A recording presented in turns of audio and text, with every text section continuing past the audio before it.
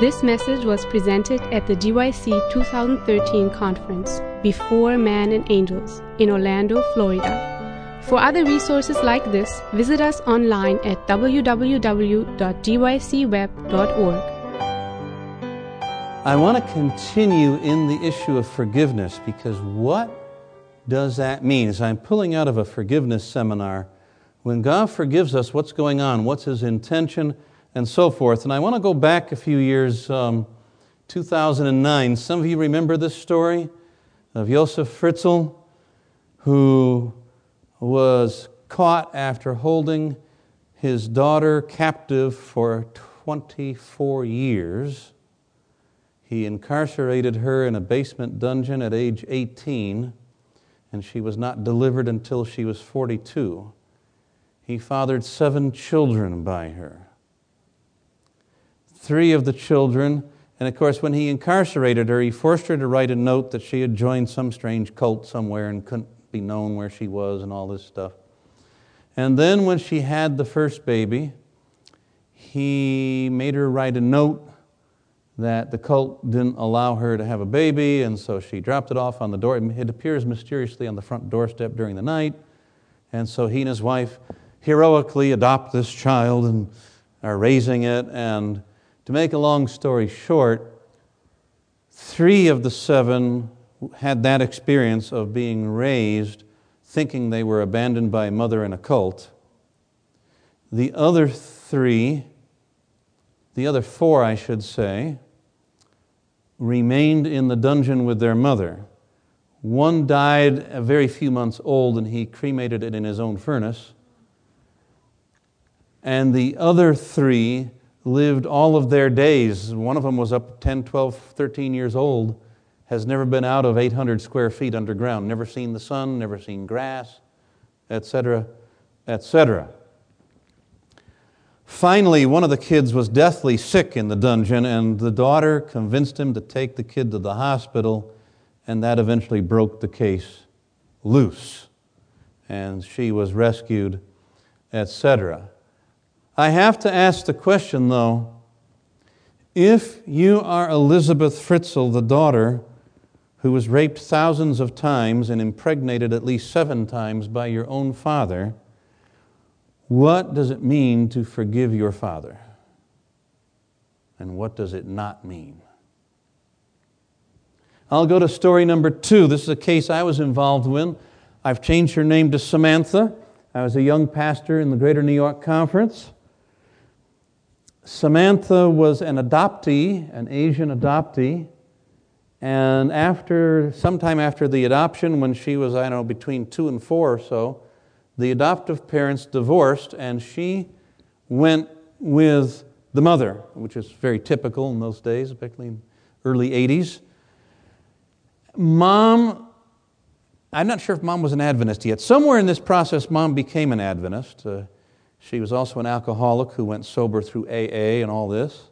And she remarried a non-Adventist, and somewhere in there she's the Adventist. The new husband, stepfather figure, is a non-Adventist. At age 15, Samantha tried to commit suicide by jumping in front of a city bus, but the bus stopped in time to spare her life. She then they lived in a condo that was wood frame. She tried to torch the complex. And so they got her to the school counselor, and after some probing, it finally came out that the stepfather had been sexually molesting her from age 7 to 15 with full privileges starting around age 12.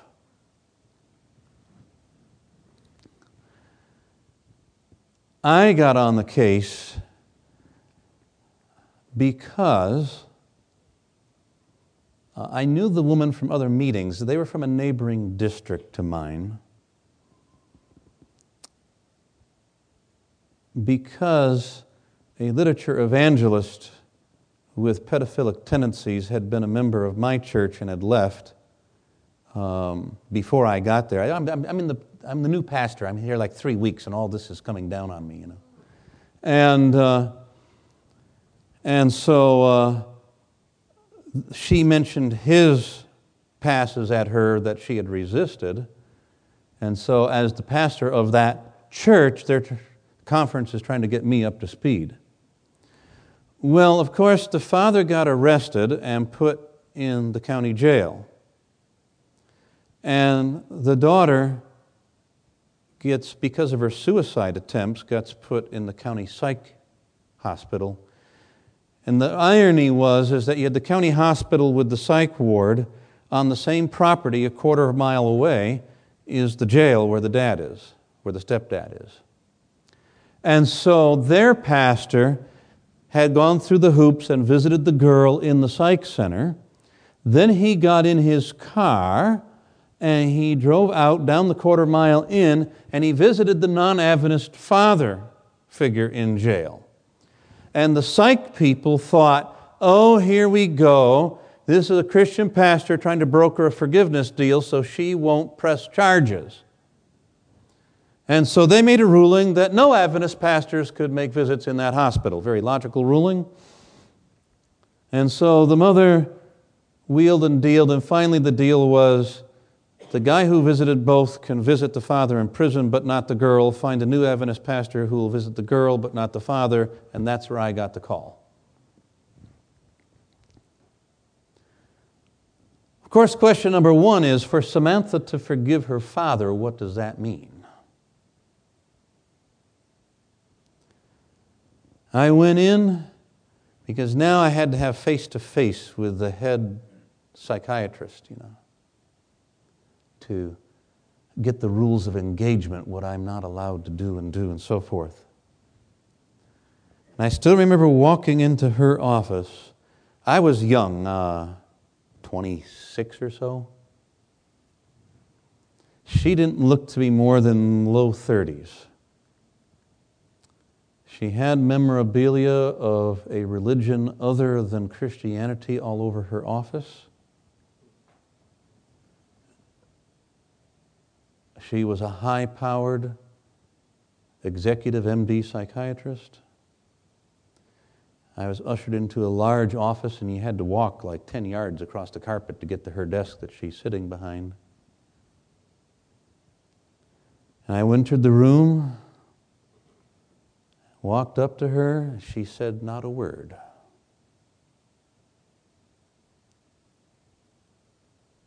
Finally, she pointed at a chair. I sat down. First words out of her mouth were not hello, nice to meet you, or anything like that. First words out of her mouth were, I will not let you visit Samantha unless you promise not to talk to her about that Christian forgiveness crap. I felt like saying, aren't we being professional today?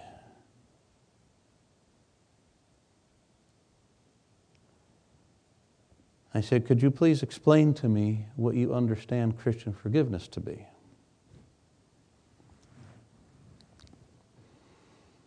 And it was basically, let him off the hook and forget it and pretend it never happened. And we hear a lot of that today, don't we?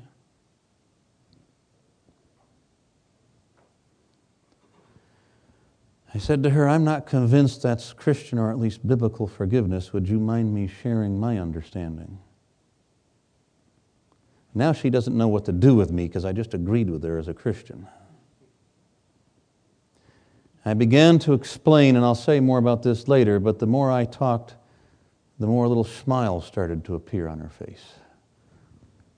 I'll come back to that a little bit later. Let's go to a third scenario, the battered wife or the battered husband. If you're the victim of this battering, what does it mean to forgive? What are you trying to accomplish by forgiving the spouse who is beating you up? Because this needs to be practical, doesn't it? Too often, mental health experts are very unhappy with how Christians handle forgiveness because they basically feel it fuels dysfunction and victimization. And yet at the same time, if we're supposed to be gracious and forgiving, like Christ asks us to, what does that mean? How does it work? And I'm going to have a little camp meeting seminar on this. I've just drawn a little bit for this thing. So what does forgiveness mean? Does it simply mean dropping the charges, forgetting it? Does forgiveness mean I have to be a perpetual victim? Does forgiveness somehow restore a relationship and heal it? If so, how? Do I risk being victimized again? I saw this interesting story about a Catholic priest who got caught cavorting with bikini-clad girl on the Miami beach, because he was from the Miami area, as I recall. And of course, the church defrocked him because he didn't appear to be holding to his priestly vows of avoiding the opposite sex. And so he was promptly hired by the Episcopals. And he said, the church is about seeking God and not people. He said the church is about forgiveness. What does he mean by forgiveness here? No, let's just forget it. I'm sorry, forget it. Never happened. Done, over, et cetera, et cetera. Very, very typical response today. I remember, the legendary Columbine massacre, and within 24 hours, people put up big signs, "We forgive you." What does that mean? What does that mean? Here, forgiveness seems to suggest a demand for reinstatement to his priest without recognition of breaching employment standards. Let's pretend nothing ever happened. In other words, a lot of people confuse, or equate, maybe is a better word, a lot of people equate forgiveness as amnesty. What is amnesty? What's at the root? Same root as amnesia. Let's forget it and pretend it never happened, right? So forgiveness is used in more than one way. That complicates our problem. What does it mean when God forgives us? We use it to excuse a trivial action. So the toddler who doesn't have spatial awareness knocks their sippy cup off the high chair, splat all over the floor, and it's upsetting, but you say, "Oh, I forgive him, I understand they really don't know what they're doing. I forgive. Let it go." It's also used as the equivalent of amnesty, as we've said. Even if it's something significant, let's just pretend it never happened, let bygones be bygones, and away we go. If I'm Elizabeth Fritzl, is this going to work? Why?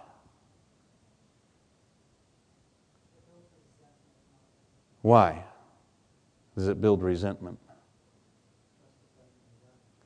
Because there's another issue of justice. It's easy to let something small go, right? The cost-benefit ratio is not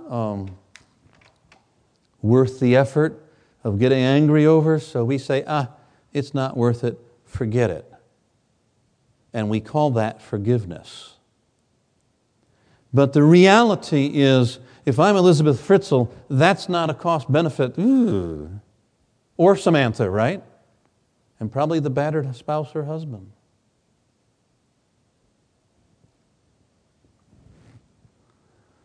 Some, it's a reward for penance. So Kobe Bryant had an affair, and by George, he got his wife a $4 million ring, and lo and behold, all was well again. Right?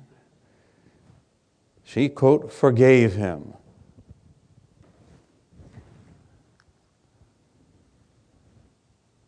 Are any of these Bible forgiveness? I'm not convinced.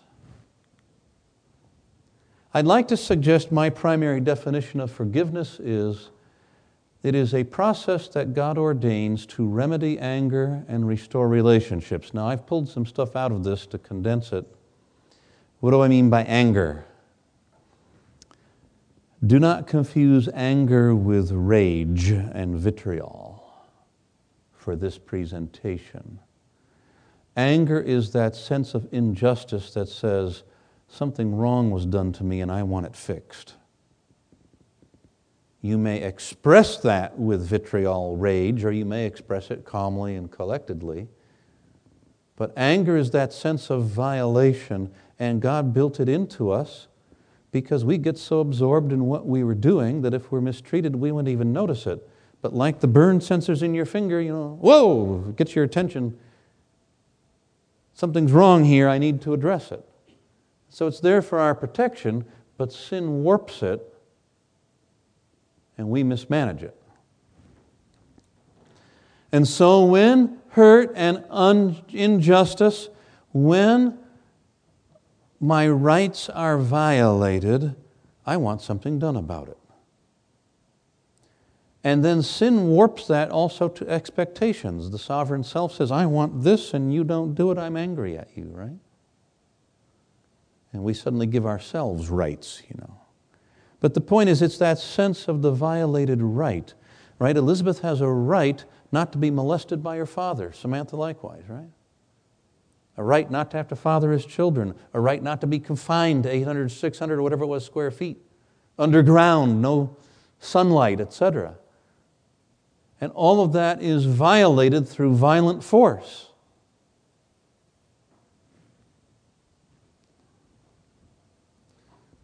It's a good thing he didn't drop dead of a heart attack, or they would have starved to death in there, right? No one knew they were there.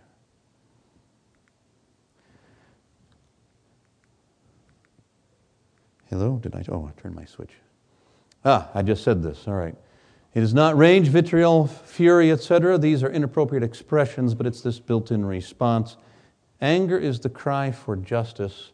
Something's wrong, and I want it righted. And so we find these expressions for justice in the Bible.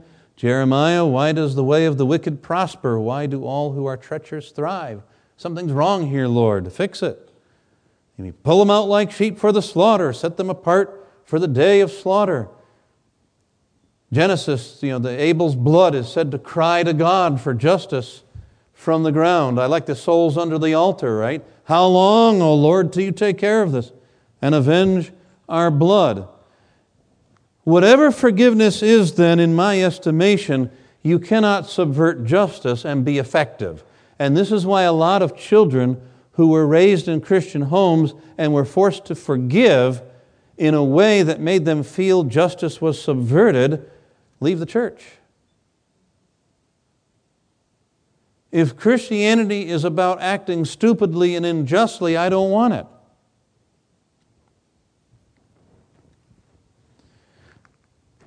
And it's this subversion of justice that Samantha's doctor feared, and what the battered husband or wife fears, and what Elizabeth probably feared. And yet we hear this call of Christ to forgive 70 times 7. So how do we put this together? In addition, another hindrance to forgiveness, in addition to undermining justice, we fear that seeking justice is selfish, self-centered, etc. And that's, we're not supposed to be selfish, right? So that complicates the psychology of this. And so we tend to fear anger as being a sin, and we are ignorant of the role of anger in the forgiveness process. It's interesting, Paul says, be angry and sin not.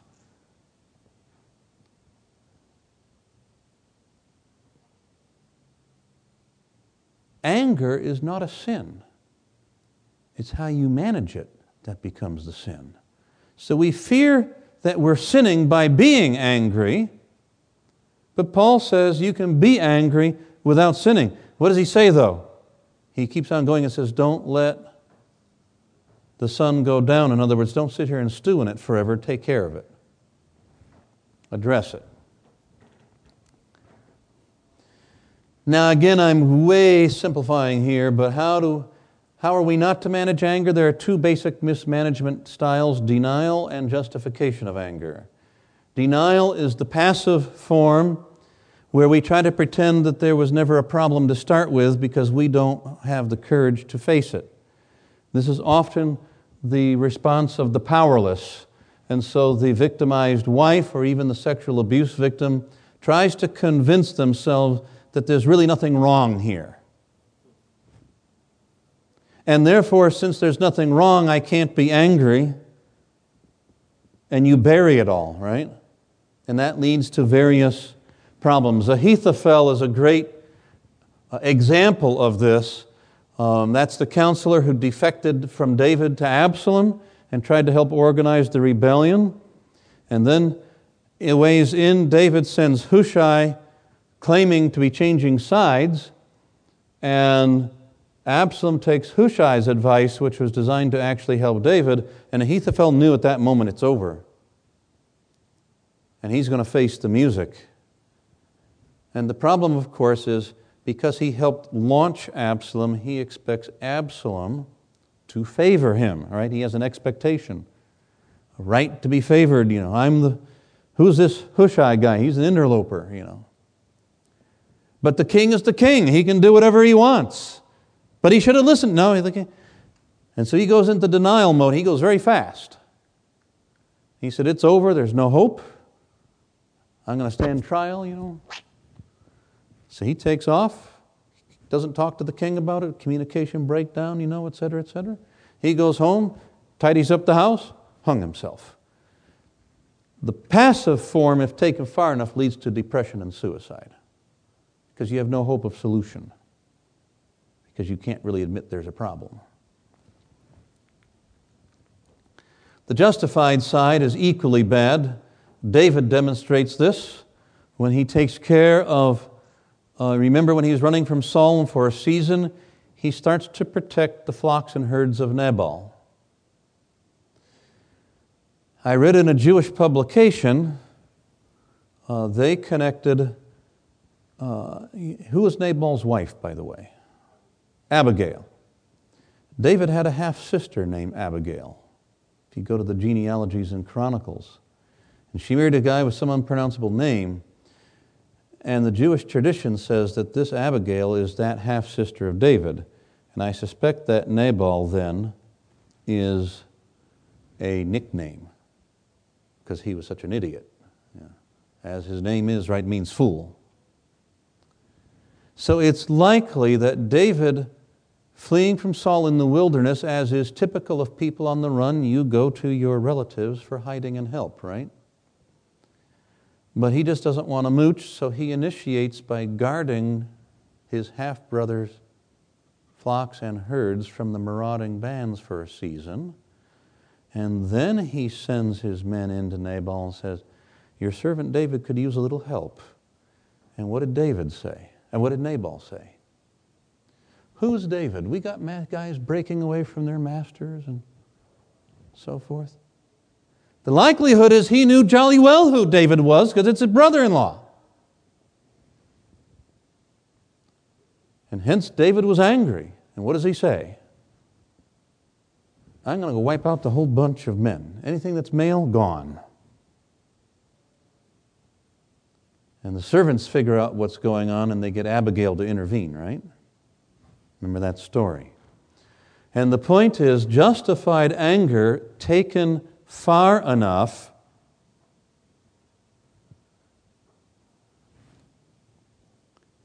can lead to setting yourself up as the judge and executioner and murder. And this is why Jesus says if you hate your brother, you're a murderer, because it's the logical conclusion, even if you don't act out on it. Now, as Christians, we definitely are afraid of this one, right? For obvious reasons. It tends to bring out very ungodly behavior, and therefore, the conservative Christian is more likely to fall into the passive trap than the active trap, which leads to a different set of problems. So most Christians recognize that both of these are wrong, but they also tend to favor the passive one, and yet they recognize a need to exercise the forgiveness option. So if these two ways of handling anger are wrong and we're supposed to forgive, what's the right way? Now let's go a little further here. I get this from Marlon Yeshke's book, Discipling in the Church. He summarizes this nicely. We tend to have two prevailing views of forgiveness then in the church. One, I think, favors the passive. One favors the active response to anger. The lenient view says, oh, we forgive at the drop of a hat, easy, endlessly. We don't want to confront, discipline, offend. Forgiveness tends to be viewed as unconditional. Just do it. Just forgive, drop it, forget it. The goal is to magnify mercy, and particularly God's mercy, and the hope is that this grand mercy will incite repentance in the offender. And so the idea here is that when the abused wife forgives the abusive husband, he is so thankful that she forgave him instead of prosecuting him that he wants to change. Now I see our good doctor giving a little snicker. Why? Why? It doesn't work that way. You're right.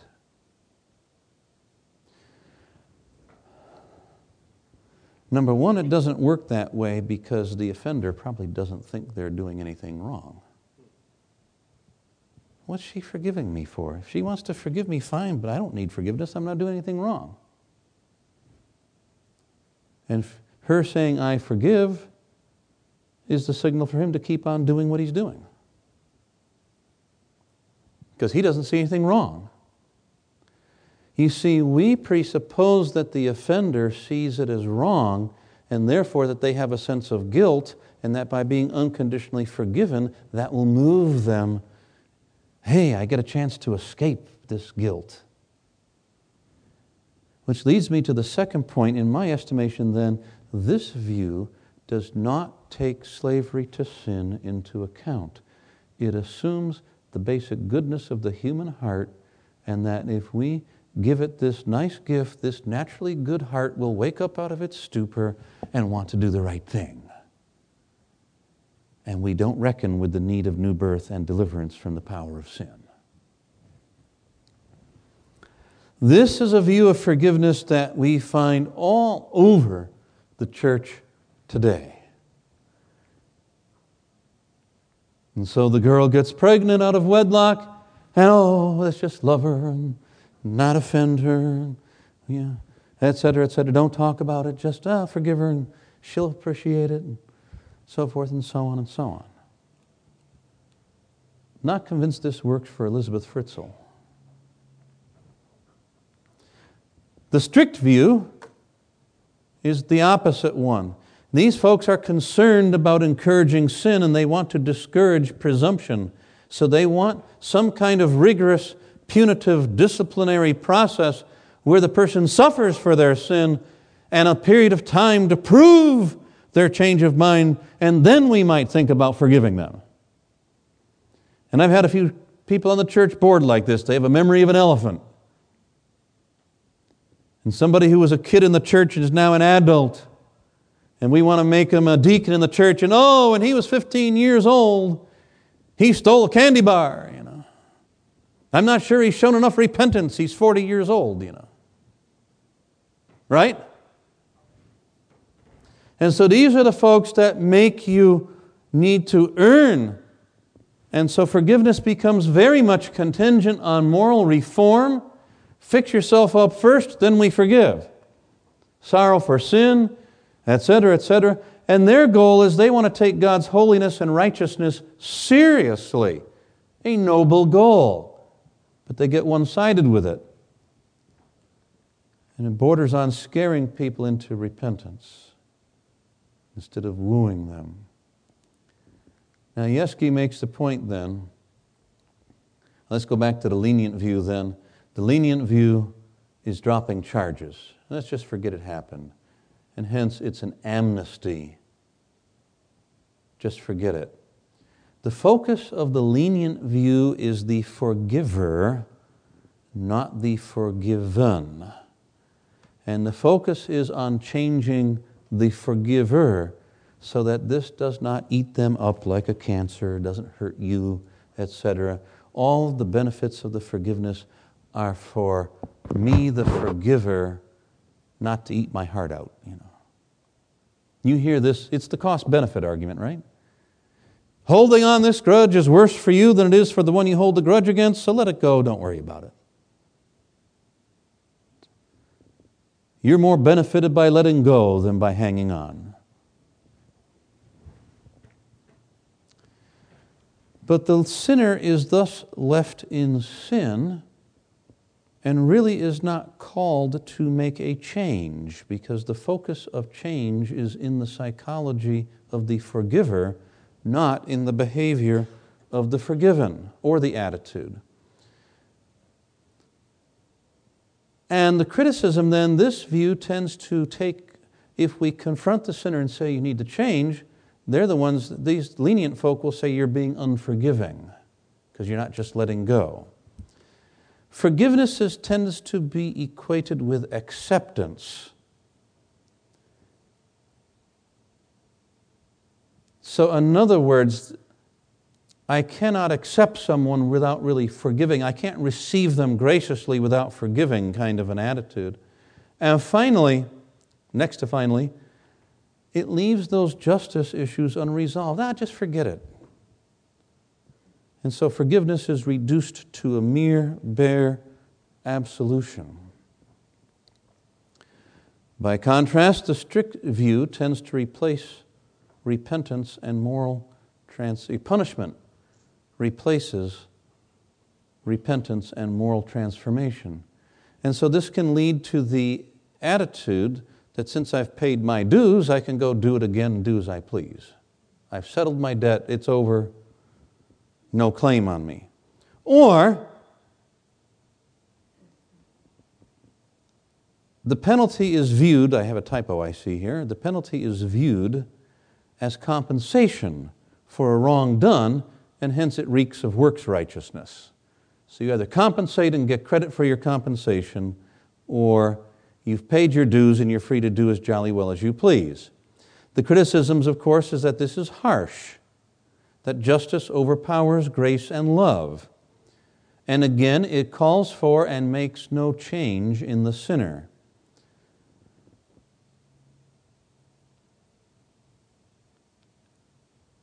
And it leaves in question what kind of change happens in the forgiver. Here, the focus is trying to change the offender, but you're trying to change him before you forgive him. And hence, it tends not to be overly redemptive. Both views then leave the sinner in sin unchanged. The problem of human sinfulness is not addressed, that whole slavery to sin thing we talked about, because the focus becomes compensating for behavior. Both views cannot answer the relation of forgiveness to justice and love, and each in their own way leaves a sense of injustice or harshness. The lenient view leaves the victim wondering, I get left out hung to dry. The strict view can go on forever and ever, and the poor, the so-called repentant feels like they can never get out from under the burden. And that becomes unfair this way. So, the lenient subverts justice because nothing is made right. It's not fair just to drop it, and may discourage repentance in the offender. It subverts healing because it enables and empowers misbehavior and dysfunction. Wounds are swept under the rug instead of dealt with. Boy, I had a whole church who had regular explosions because everybody believed in unconditional forgiveness. And so everything under the rug until you got a whole time bomb under there, and then boom, the shrapnel goes all over the place. And healthy relationships become almost impossible. The strict subverts justice because it tends toward a vigilante mentality. The person never gets out from under their burden of guilt. The focus is on vengeance, not reconciliation. It discourages repentance in the offender because why should I repent if you stay hostile? It subverts healing because it undermines trust and accountability. You build up walls of secrecy, hate, and distrust to defend yourself from further invasion, etc. And again, it makes the healthy relationship impossible. So let's eliminate then what forgiveness is not, in my opinion, biblically. First of all, forgiveness is not a restoration of a relationship. to the point it was at before the offense. See, that's the amnesty model. Let's just pretend this never happened. And so it's not amnesty either, but yet I'm saying it's not a subversion of justice. Matthew 18, I think, gives us a clue as to how the process is supposed to work. If your brother sins against you, go to him alone. If he listens to you, you have what? Gained your brother. That's the whole goal. To gain the brother. To restore the relationship. So, does how I go to the brother who has offended me affect the likelihood of gaining them? Notice he doesn't say, go tell the whole world about it. You go alone. Why? To preserve their dignity. Because if you violate their dignity publicly, it becomes almost impossible to win them. They now feel insulted.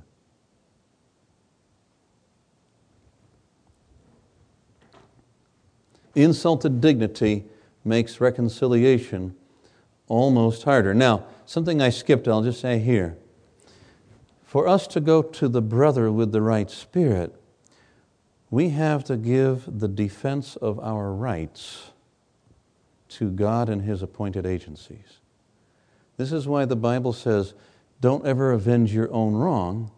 Leave it to God or His agencies, the courts, the family, the church, etc. Because you have a conflict of interest, and if you try to take care of it yourself, you're going to overdo it. You're going to do it wrong.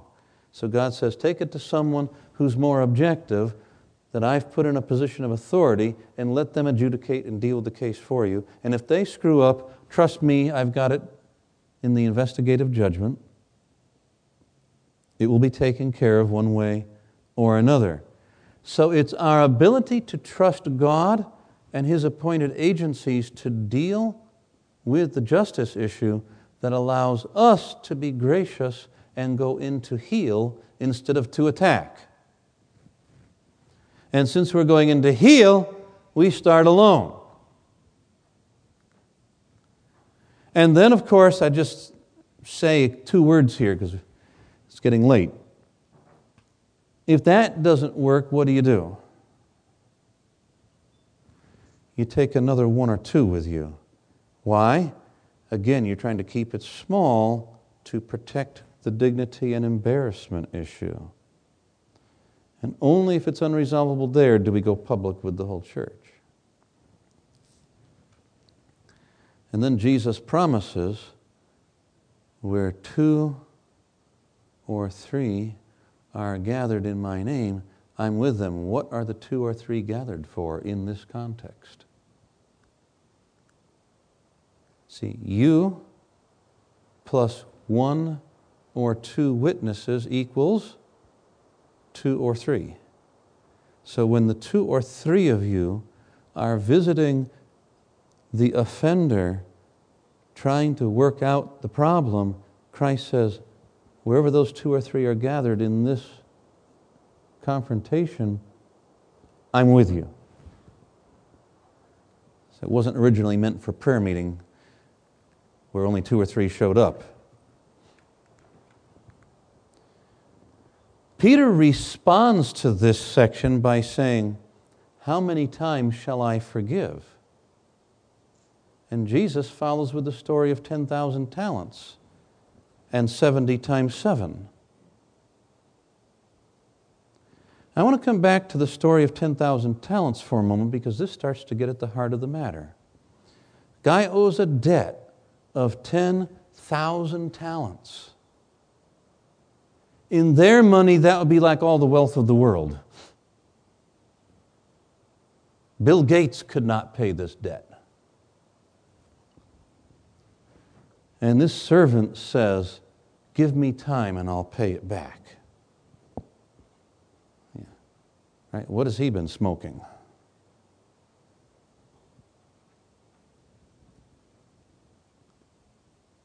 But the king says, I forgive you. But the servant doesn't think he needs forgiveness. He thinks he only needs time. So what does he do? He goes, finds a guy who owes him $100, throttles him by the neck and says, pay up or else. Why is he so intent with this guy?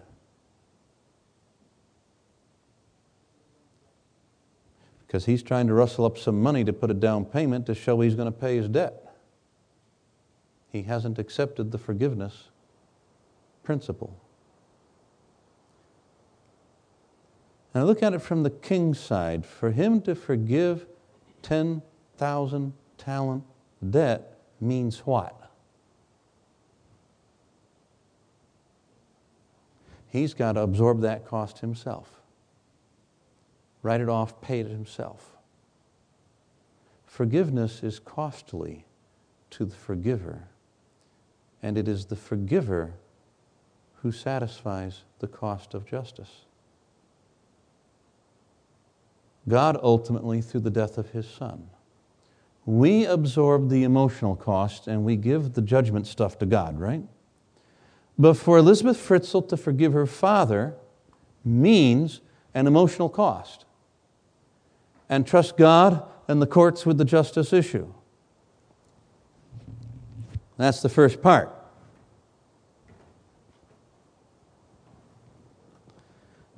So the key is,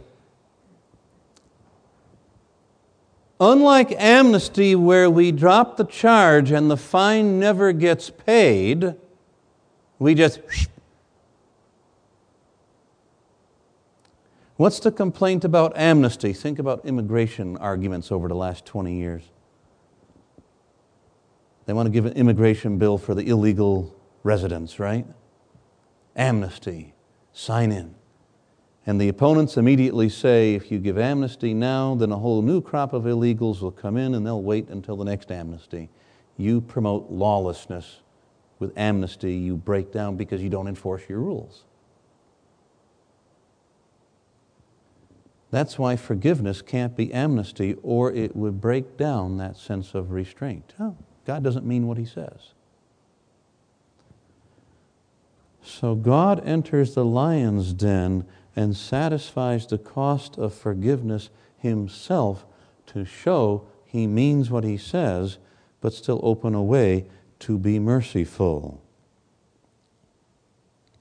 In Genesis 22, in the story of Abraham, one of the sacrifice of Isaac, one of the most profound statements about atonement, I think, in all the Bible. Isaac says, "Where's the lamb?" God will see to it. Very literally in Hebrew. God will see to it. God will provide for Himself the lamb of burnt offering. God will step in and pay His own debt with His own money. Or I should say, my debt to Him with His own money.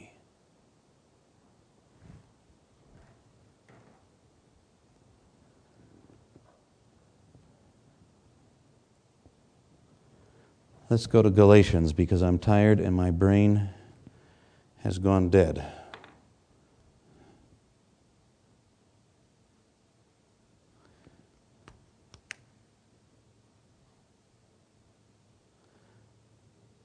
Galatians.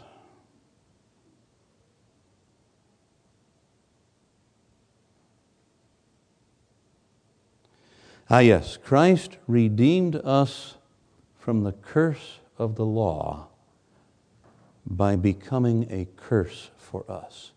He did not subvert the law. He did not bypass the law. He took that curse on Himself and executed the sentence. Amnesty, by contrast, is not costly. It demands no self-sacrifice. That's why we love, right? We can forgive without self-sacrifice, without self-emptying. And it ignores justice. So to forgive, we must first give the justice issues to God's court and earthly agencies. Then we must be ready to absorb the cost of justice. See, this is the sacrifice in the sanctuary, is God saying, I'll step in and take the curse. I'll pay the penalty myself. I will settle the justice issue so that my law stays in force.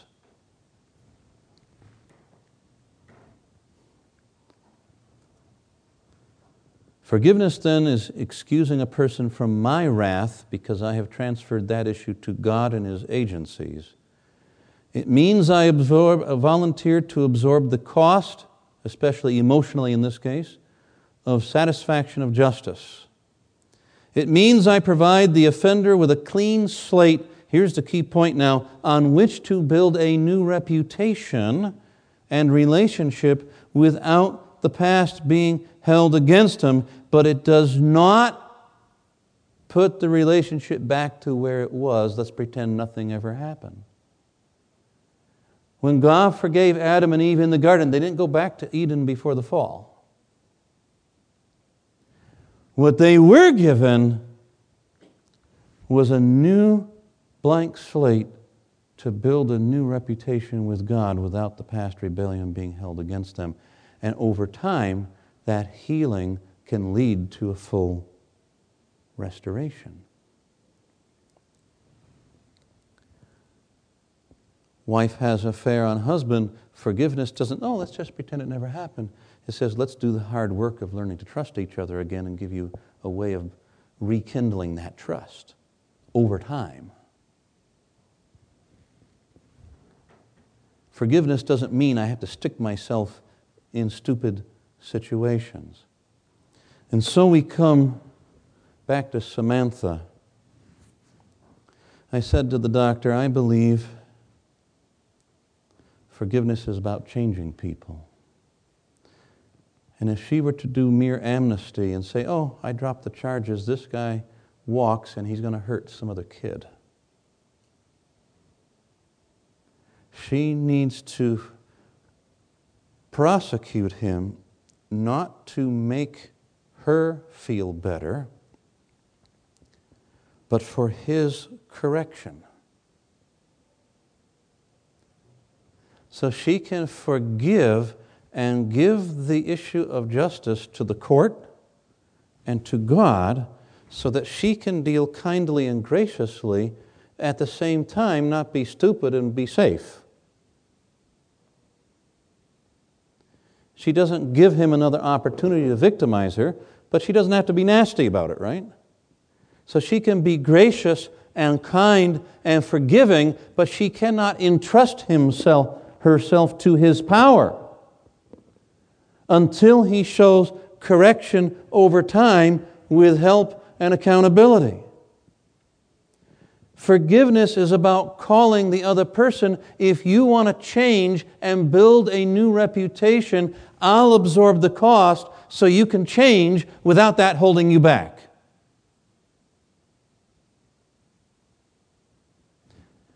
And that's what God has done for us. This is why Ellen White says we are on probation. Right? We're the ex-con on probation. We're not full privileges until the end here, right?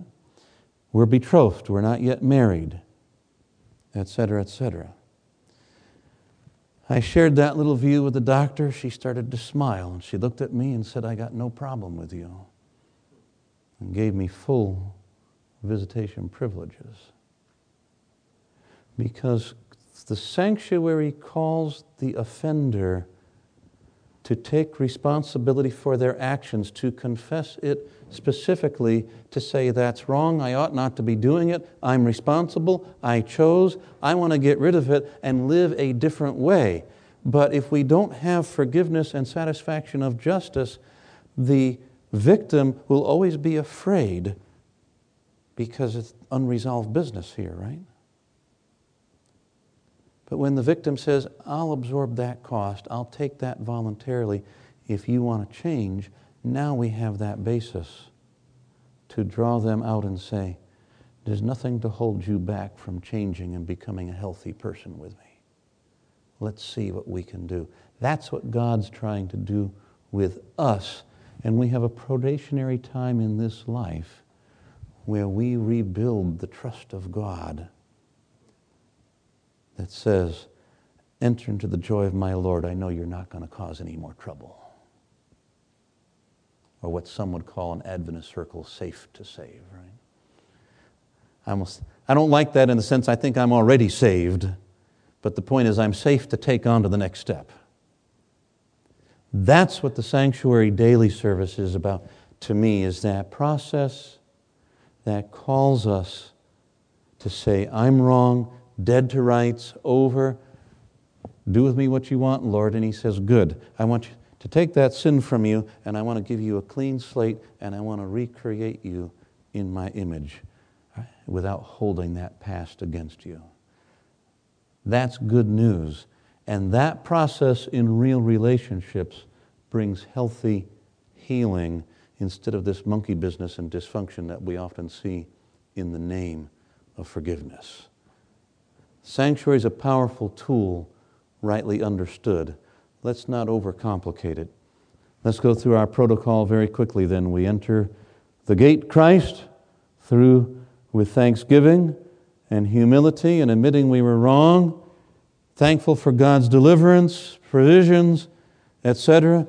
We confess and transfer our sins. I don't want it anymore. I want to change. I want to be cleansed. We pray our way onto the laver. Lord, I need more than forgiveness and payment of penalty. I need change. I need fix. I need cleansing. We go into the holy place. Lord, I know I can't do this without you. I'm dependent on you, the bread of life. I have to trust you instead of how I feel.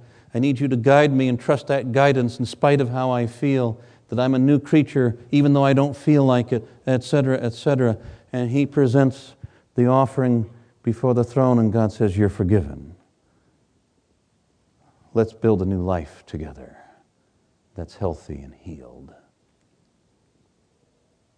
All of us want that. That's why we're at GYC.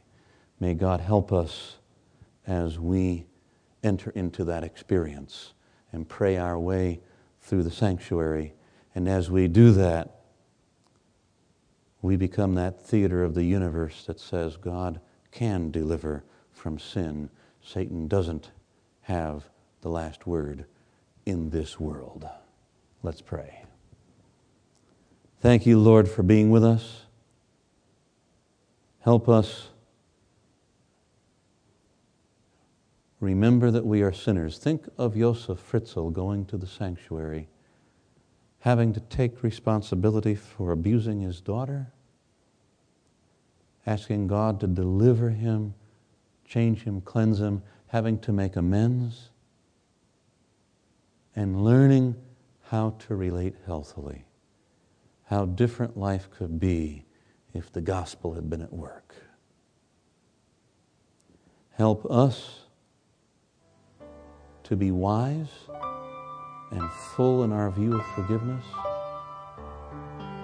that it challenges the forgiver to bear a cost, but the forgiven to leave the evil and heal the relationship into a healthy, whole, functioning, happy affair. Bless us to that end, we pray. In the name of Jesus, let God's people say, amen. This message was recorded by Fountain View Productions for GYC. GYC, a supporting ministry of the Seventh-day Adventist Church, seeks to inspire and equip young people to be vibrant, Bible-based, and Christ-centered Christians. To download or purchase other resources like this, please visit us online at www.gycweb.org.